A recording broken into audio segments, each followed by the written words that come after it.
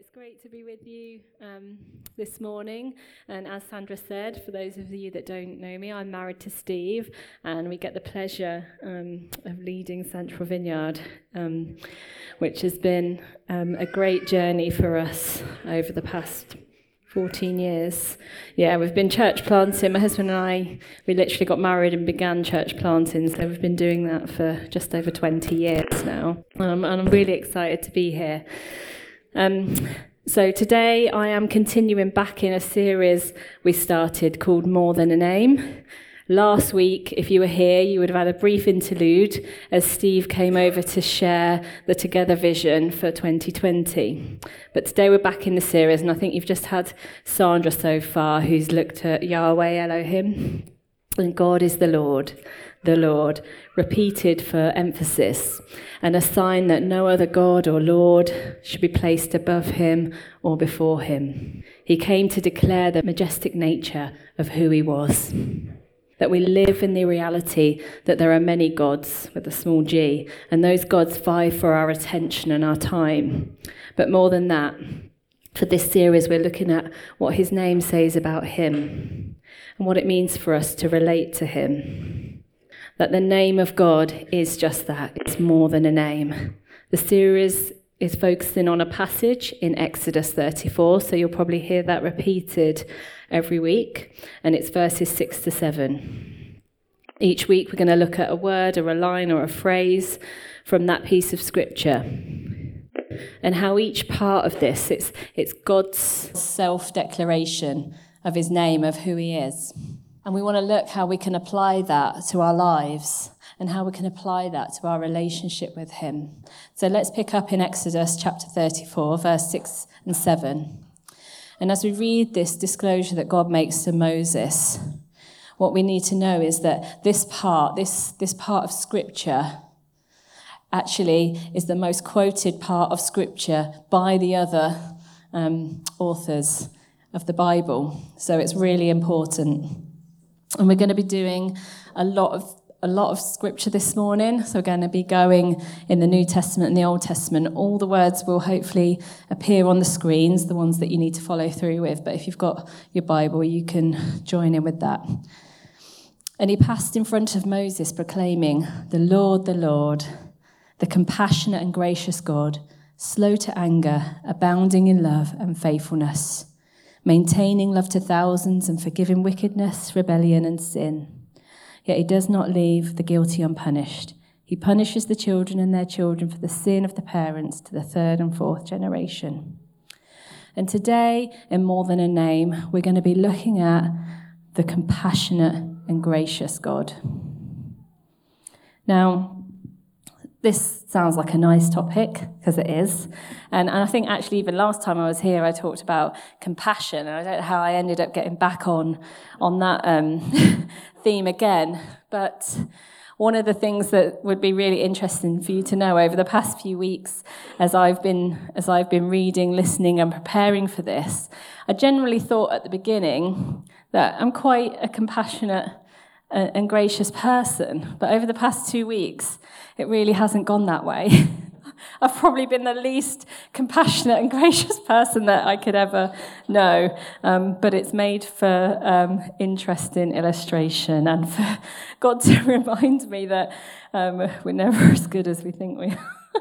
and he loves us compassionately and graciously through that. Now, if you can imagine what it would have been like to live in 1500 BC at the foot of Mount Sinai, where Moses was camped. And actually, we probably can't imagine it, but if it's in modern day Saudi Arabia, so very hot, very arid. But in a time, if you were in that time and you're a Hebrew slave, you would have lived under the fear of those many gods that maybe Sandra alluded to. Those gods who were not nice. Gods that often required something from you. And so you only have to look at Greek history, whether it was mythological or whether it was real. It's quite a horrendous thing to look at. And it would have affected the way that they thought and the way that they processed when along came a God who said, this declaration about who he was. And at the top of that list was compassionate and gracious God. That would have been a bit of a surprise to them, because they'd have been waiting for the bit that told them what they needed to do, who they needed to sacrifice. It would have been tricky. And maybe it's tricky for us to understand what a compassionate and gracious God looks like. But what does it mean to be compassionate? To be compassionate is to feel for someone, to be able to put yourself in somebody's situation and experience what they're feeling, and to feel it too. It literally means that for you to join in on somebody else's suffering. But to be gracious means you actually act upon these feelings of compassion. To show grace or to be a gracious person is to extend yourself to do something about the situation. And when I was researching graciousness and compassion, the Cambridge University Press put it like this: the gracious person loves without worrying about whether the person he loves is worthy of his love. And so in short, that's what it means. This would have been mind-blowing. This would have been mind-blowing for the Hebrew slaves, and it's mind-blowing for us still today, particularly if we haven't grasped just exactly who God is and just exactly how he feels about you. He is declared in this verse that he is compassionate and gracious, and the two often go side by side throughout the Bible. Sometimes the translation of the word compassion is written as merciful, but actually it's worth noting that it's usually the same word. And I did think I could have gone into the Hebrew and the Greek, and we'd have been here a long time, and there's way more to say than that. So you'll have to go away and do your own research. But one story in the Bible we see this reflected well is the story of Jonah. How many of us have read Jonah before? And how many of us think that it's a nice story about a guy who gets stuck in a whale? Yeah, most of us do. If you've had any kind of Sunday school experience, it is a bit of a nice, tame story.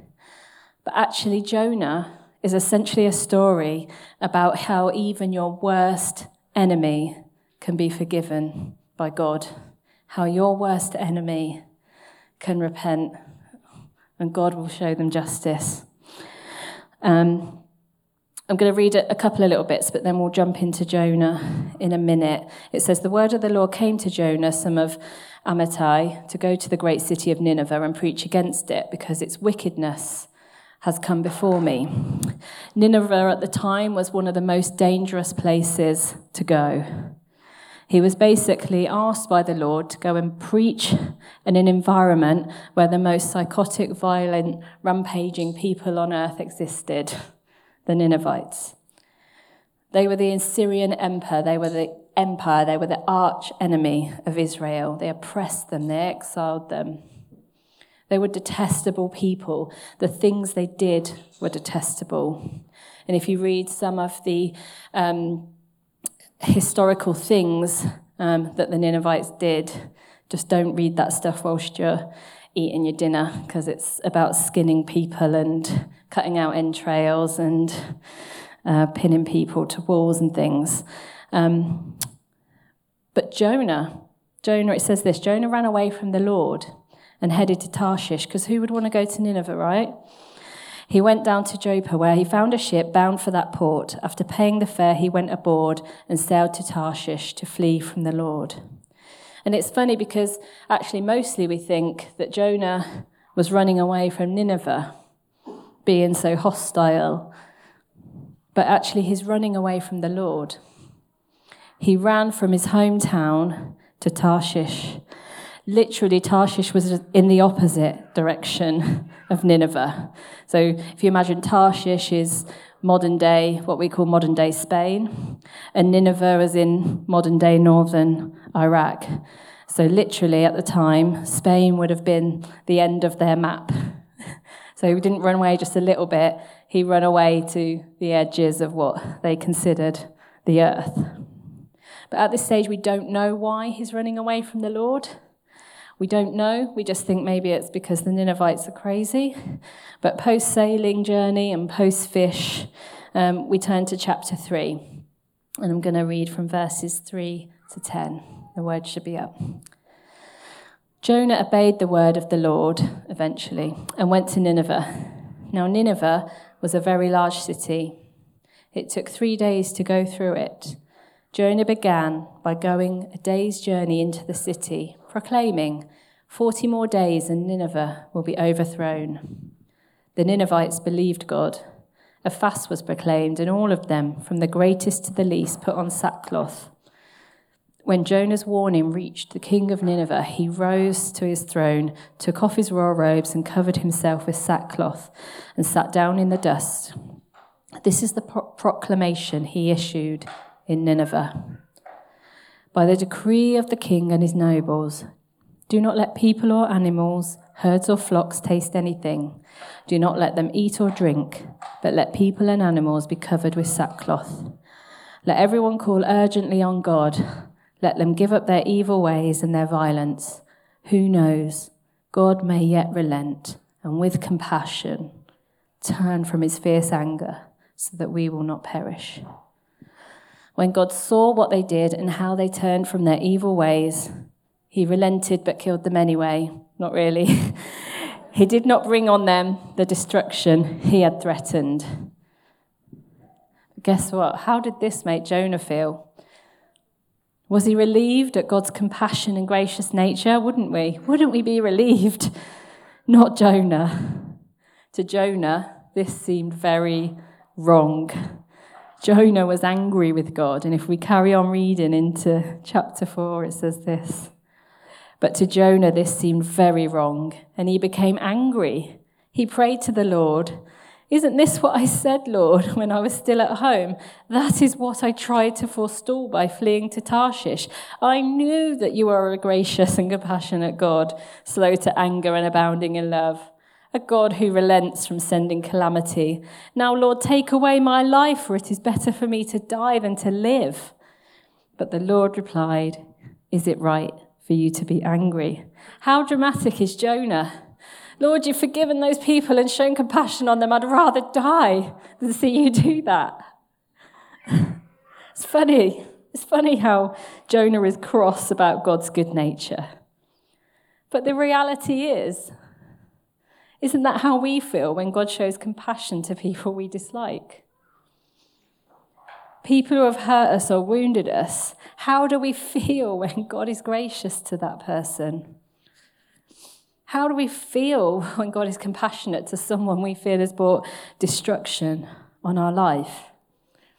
What Jonah would have seen is a group of people who have killed, raped, stolen, destroyed people's lives. How do we feel when that destructive person is blessed? The deceitful person, the slandered, the home wrecker, the abuser, the adulterer. What do you think God should do to these people? We certainly know what Jonah expected. He wanted God to relent but kill them anyway. He was so angry with God, so angry that he went the other side of what he would have thought was the earth to escape God bringing compassion upon those people. The one thing I've learned quite spectacularly is that God is not on my side. God is not on your side either. He's not on their side, fill in the blank. He's on his own side. God is on his own side, and some people are for him and some people are against him. That is it. You know, and I began reading through this and I thought, what am I learning? I can't go around trusting this God who keeps blessing people and showing grace to people that I'm mad at.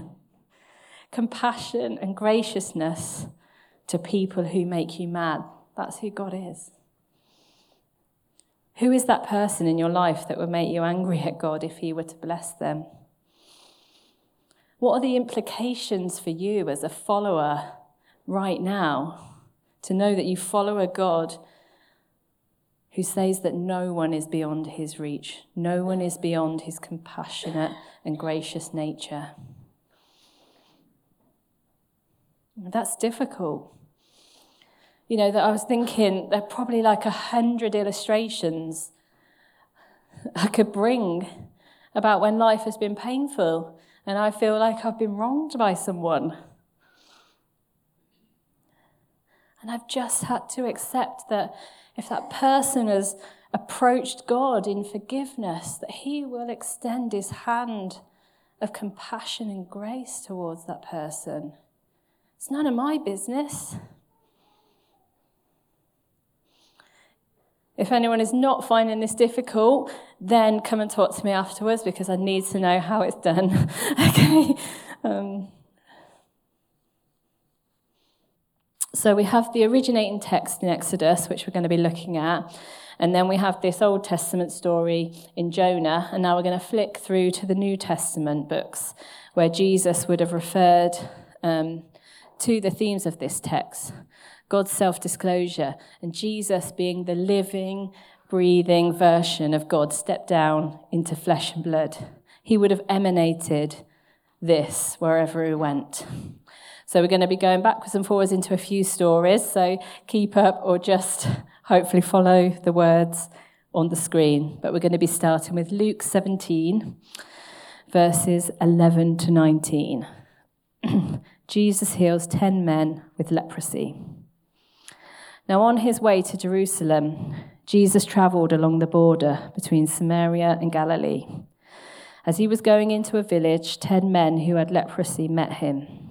They stood at a distance and called out in a loud voice, "Jesus, Master, have pity on us." When he saw them, he said, "Go show yourselves to the priests." And as they went, they were cleansed. One of them, when he saw he was healed, came back, praising God in a loud voice. He threw himself at Jesus' feet and thanked him, and he was a Samaritan. Jesus asked, "Were not all 10 cleansed? Where are the other 9?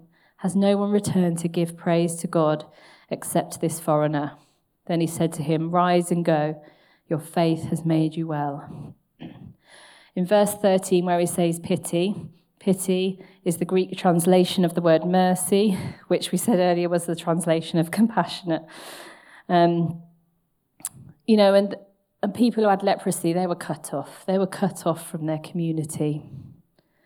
They were people in a low place. And Jesus showed them compassion. And he didn't just show them compassion, he showed the grace of God. He wasn't just moved by the position of these men. He acted upon that. So flick over to Luke 18, verse 35 to 43. A blind beggar receives his sight. As Jesus approached Jericho, a blind man was sitting by the roadside begging. When he heard the crowd going by, he asked what was happening. They told him, "Jesus of Nazareth is passing by." He called out, "Jesus, Son of David, have mercy on me." Actually, when he refers to Jesus as the Son of David, which he does, he's actually saying that he believes that he's the Messiah, he's the descendant of David, he's the long-awaited King of Israel from God to usher in the age to come. And so that was the short way of saying that. Those who led the way rebuked him and told him to be quiet, but he shouted all the more, "Son of David, have mercy on me." Jesus stopped and ordered the man to be brought to him. When he came near, Jesus asked him, "What do you want me to do for you?" "Lord, I want to see," he replied. Jesus said to him, "Receive your sight, your faith has healed you." Immediately he received his sight and followed Jesus, praising God. When all the people saw it, they also praised God. Jesus, have mercy on me. Have compassion on me, Jesus. From the blind man, he didn't stop, he didn't barter with Jesus, he didn't manipulate or coerce Jesus, he didn't complain to Jesus that he was blind. He was just clear and simple in his request for Jesus to have mercy. And what does Jesus do? He stops to ask the man what he wanted. What do you want? And I want you to see how compassionate Jesus is in both of these stories. He is moved by both sets of these people, the lepers and the blind man. He doesn't just come alongside them and like, oh man, I'm so sorry for you, there. Bye-bye, bye-bye, bye, I'm off now. He doesn't. He's moved, and then he's gracious. He acts upon the compassion that he has. He does something for them. How many times do we have compassion, but then we don't follow that up with, what can I do for you right now? How can I help? How many times have our hearts been stirred by the compassion of God? And the question is, what do we do with that? Or do we do anything to move into action with those things, or are we just moved in a moment? Sometimes we have this amazing talk, and it's like a pep talk. We're like, yes, let's go. But we actually swiftly move on. And the next week we might be reminded, or a month later, or a year, or a decade passes, and we forget that God has stirred us. Or maybe we respond a bit like Jonah, and we're like, to Tarshish we go. I'm going anywhere but there. Maybe we do it. Maybe we respond for a moment. Maybe we do it out of duty or a bit begrudgingly, like I've just asked my 9-year-old daughter to go and clean a room. She's like, and she might just shove some things under the bed, and that's about it.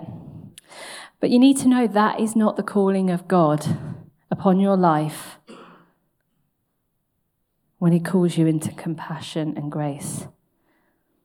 His compassion and his grace are never out of sync. They're never out of sync. He doesn't show compassionate nature and then begrudge the grace. They're never out of sync. How often is God compassionate? And all the time. How often is God gracious? All the time. All the time. He's never out of sync with his own nature. That's impossible for him. But we get stuck in that. We get stuck in that place between compassion and grace. Think about that gap that you might be in, where you've been asked to do something. What are you actually doing? What are the steps you need to take? God is compassionate and gracious all the time. And we see that in the flesh and blood with Jesus. Jesus isn't doing this stuff because he's a nice guy with a really sweet disposition. There are times when Jesus did get angry. And I think next week Paul will be coming to share on the part of the verse where it says slow to anger. This is more than a disposition of Jesus. This is about Jesus being rooted in the belief of who the Father is. He knows who the Father is. So we're going to turn back, and we're going to Luke 15, the parable of the lost son, as it's known, or the prodigal son. But I think better reflected in the story here is the story of a compassionate father. And so the short version of the story goes is that there's a father who has 2 sons. The youngest son asks his dad if he can have his inheritance right now. This would have been the ultimate act of shame in the culture in the Middle East. And we probably don't understand how shameful it was because we don't have honor systems in the same way. But this was akin to the son going to his dad and saying, I wish you were dead already because I want my money. He might as well have just said that. And at this moment, the father actually could have banished his son. He could have said, you're no longer part of this family. You've brought shame on us. Please leave. There's nothing for you. But what's amazing in this story is that the father said, okay, son, here you go. Take the inheritance. And so the son goes off. He moves to London, lives the high life, drinking, partying, boozing, lavish lifestyles, but actually just spent all the money. This would have meant he was left with no friends, no parties, no food, nowhere to live. Nothing to sleep in but a pigsty and to eat the food of pigs. And he comes to his senses and decides he's going to go back home in the vain hope that his father would at least let him enter the house as a servant or a slave, because he realized that even they were treated better than his current situation. So we're going to pick up the story at verse 20 and read through to 24. So he got up and went to his father, but while he was still a long way off, his father saw him and was filled with compassion for him. He ran to his son, threw his arms around him and kissed him. The son said to him, "Father, I've sinned against heaven and against you. I'm no longer worthy to be called your son." But the father said to his servants, "Quick, bring the best robe and put it on him. Put a ring on his finger and sandals on his feet. Bring the fattened calf and kill it. Let's have a feast and celebrate, for the son of mine was dead and is alive again. He was lost and is found." And they began to celebrate. You know, firstly, it would not have been dignified for the father to run. His son would have been an outcast. And in order for the father to run, he must have been looking out for him, because he knew he was coming from afar.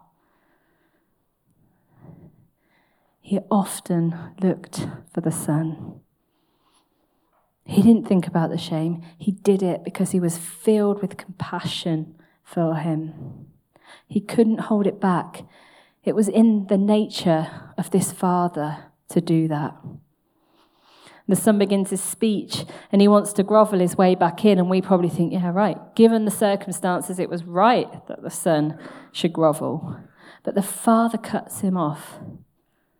He cuts in and he orders a party to be thrown with the best goods. And what a father. And for Jesus telling this story, that was just his view of what the Father is like, of who the Father, our Father God, is. God, the creator of the universe. God, the creator of the universe, is not given to sudden and unaccountable mood swings. He doesn't just do what he feels like when he feels like it. He doesn't just cut you off. He's not a father who is brutal in his judgments. He's looking for you. He's waiting for you. God, to Jesus, is a father to his son, like the father in the story, compassionate and gracious. God is compassionate and gracious towards you, to me. He's kind to the ungrateful and wicked. It says that in Luke 6. He's kind to the prodigal, not scorning, not punishing. Henry Nouwen writes a book called The Return of the Prodigal Son, which is a wonderful story. It's a depiction. He saw a Rembrandt painting of that name, and it moved him. It sent him on this spiritual journey. It's a beautiful book. And a scholar wrote a piece on the book, and I could not find, it wasn't on the piece of work, the scholar's name, but he explains it so beautifully. Notice in the story that the younger son is never really sorry for his behavior. He doesn't get that far. He finally decides to return home because he is hungry. He doesn't finish his confession and apology once he realizes that his father, upon seeing him, has already forgiven him. Not only does the father not give his son a second chance to apologize, but in fact preempts his son's begging by spontaneous forgiveness. He puts aside his pleas as completely irrelevant.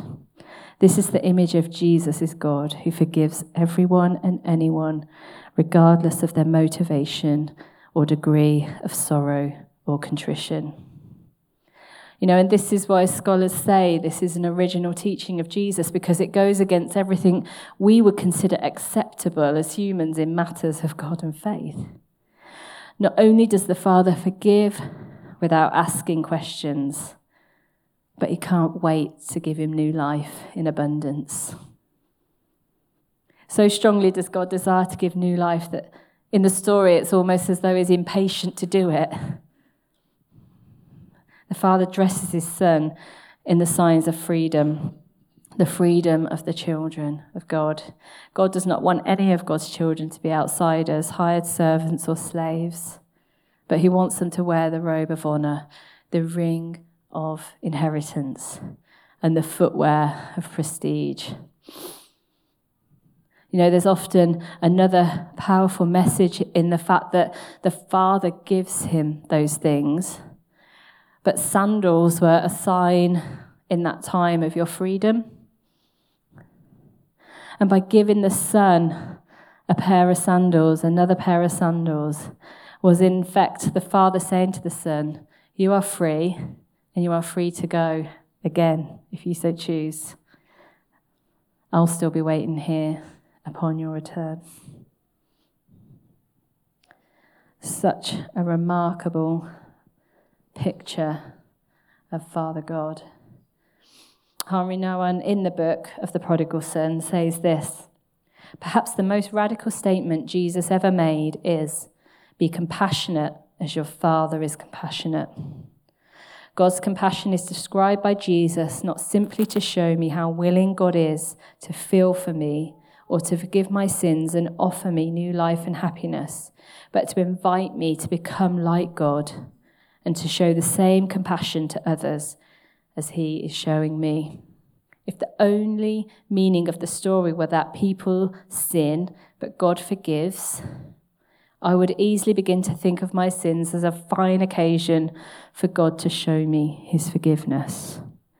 There would be no real challenge in any such interpretation. I would resign myself to my weakness and keep hoping that eventually God would close his eyes to them and let me come home, whatever I did. Such sentimental romanticism is not the message of the Gospels. What I am called to make true is that whether I am the younger son, the elder son, I am the son of my compassionate Father. I am an heir, indeed an heir. I am to become a successor. I am destined to step into my Father's place and offer to others the same compassion that he has offered me. Being in the Father's house requires that I make the Father's life my own and become transformed into his image. Be merciful. Be compassionate as your Father is compassionate.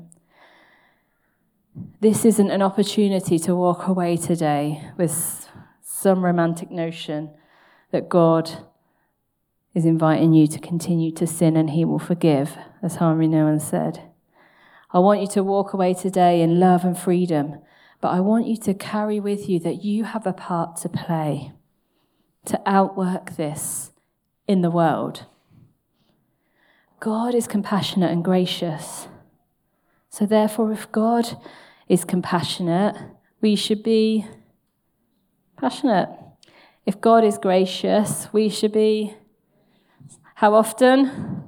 All the time. Exodus 34's disclosure is not just about God, and it's not just about how Jesus carried that. It's about how you and I were created to be. It's how we choose to live in the world. In fact, it's how we're called to live in the world. It's an invitation to become more like God the Father. We need to have a vision of God that is rooted in this. We don't need a vision of God that he's angry, overbearing. We don't need a vision that he's waiting to strike you down the minute you do something wrong. He is a compassionate father or mother towards you, just as you are created to be towards others. You know, and if we struggle with this is more than a personality issue. You know, sometimes, often or not, you know, I say it myself and I hear people say, oh, I don't do that because I'm this type of person or I'm that type of person. I've done this personality test and that personality test and this is who I am. But those things aren't an excuse to not become someone who imitates God. Imitating God's character is our primary position. Our primary character is that we're a child of God. To not show compassion or grace is not an option. How we respond to others reflects our view of God, how we speak to our partners, how we speak to our children, how we speak to others. This was terrible news to me this week, I have to say, because Monday night, I was out with some friends in Starbucks, just gone for a catch-up. You know, we hear each other's stories, we encourage one another on our journey. And for some reason, I decided, because I'm so compassionate and gracious, this was the night I was going to be in a not very good mood. And the person behind the counter at Starbucks, we were waiting for our drinks to come and cakes, because you've got to have cakes. And the person behind the counter was actually really rude. So much so with what she said, she riled me, and I told her that I thought she was rude. Normally I might have just walked away and gone, oh, wasn't she rude? But for some reason, my mouth opened, and I was like, you're so rude. You're being really rude to us right now. It was just terrible. It was terrible, absolutely terrible. I felt so bad about it. And we went and sat down, and I was thinking, oh gosh, this is not compassionate or gracious in any way. She's probably having a really bad day, and now I've just gone and told her that I thought she was the most rude person that I've ever met. This is not God's character. And as we were sitting there, a few minutes later, the manager came over, and he said something like, oh, I heard there was an altercation at the till, and I was like, oh, instantly I was like, yes, I'm very sorry about that. And he was like, oh no. And then he just wanted us to kind of say what had happened. So I told him what had happened, but as I was telling him, I felt myself getting all angry again. And then God was like, no. And I said to him, actually, I'm really sorry. I'm going to apologize to your waitress, because despite how I felt her behavior might have been, it was actually really rude of me to speak out and tell her what I thought of her in that very negative way. And he said to me, no, I don't want you to do that. I was like, oh, no, I will apologise. He was like, I don't want you to do that. I've spoken to her. And he said, would you like a refund on your drinks? I was like, no, absolutely not. And then he gave us some vouchers for free drinks. And he said, I'm very sorry about what happened, and walked away. And I was just like, what? And as I kind of was recounting this later to Steve, I was just, in that moment, shown a picture of God and his character. God, the manager, he said, I've dealt with it. Take these free drinks. Don't worry about it. You don't even need to say sorry. And I thought, that is such a picture of how sometimes I come to God with all these things. And I'm like, oh no, I've done this, I've done that, and da-da-da-da. He's like, it's forgiven, don't worry about it. Take this gift and go.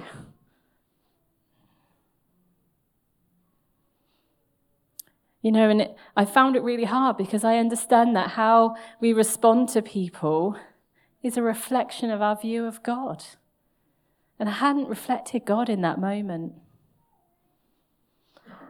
But your view or your theology of God is what will shape you.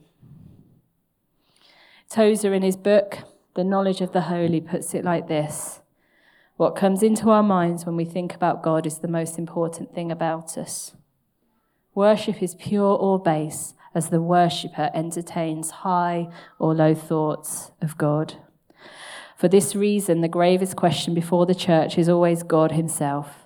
And the most portentous fact about any man is not what he at any given time may say or do, but what he is in his deep heart conceives God to be like. We tend by a secret law of the soul to move towards our mental image of God. This is not true only of the individual Christian, but of the company of Christians that compose the church. Always the most revealing thing about the church is her idea of God. What you think about God matters. What you think about when you hear his name, when you speak his name, when you understand his name, it matters. You know, if you think God is angry and forgiving, and there's someone who wants to strike you down, that is the message of God you are moving towards. That is the message of God you are believing. It's a false message. The invitation is to recognize who he is and move towards that image and to live in that image and to portray that to a desperate and dying world. God does not hate you. He loves you. He can't help it. Sometimes I think we don't bring our stuff to God because we feel so guilty or so full of shame, and we think he can't possibly handle that. That's the enemy. God wants to just see you walk in forgiveness. He wants you to walk in the freedom of a son who has approached his father and said, I wish you were dead so I can have all the money. He wants you to come into freedom. And actually, Colossians, that I know Sandra read from Colossians, a bit further on in Colossians, when we think about what God has done, it says this, therefore, as God's chosen people, holy and dearly loved. Holy and dearly loved. I recommend you go and read Colossians and read what Paul is saying to the church in that moment.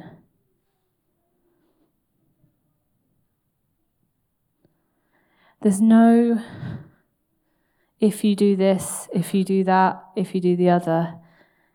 It's, therefore, as God's chosen people, holy and dearly loved. In fact, it says, clothe yourself with compassion, kindness, humility, gentleness, and patience. Bear with each other and forgive one another if any of you has a grievance against someone. Forgive as the Lord forgave you. And over all these virtues put on love, which binds them all together in perfect unity. Dearly loved people, clothe yourself in compassion. When you get dressed in the morning, which hopefully you do every day, put on compassion. Put on compassion. That's what you need to think about God. You need to know that he is compassionate and gracious. And that matters. It matters for who you are, and it matters to other people. I'm just going to invite us to stand right now. Father, I just pray in this moment before you that you will just reveal to us, what is it? What is it that we think deep down of you? You know, I realise through looking at this that my narrative of God isn't all that great. I always assume that he wants more of me. He wants me to do better. I assume that he wants me to pay for my mistakes. And like that moment in Starbucks when the manager said, you won't apologise, just take these free gifts. I realise the Lord just wants us to come and acknowledge before him. You don't even need to speak it all out, because he's going to cut you off and he's going to put a robe on you and a ring on your finger and sandals on your feet. But not just for your selfish reasons, but so that the world can see and know that we serve a compassionate and gracious God.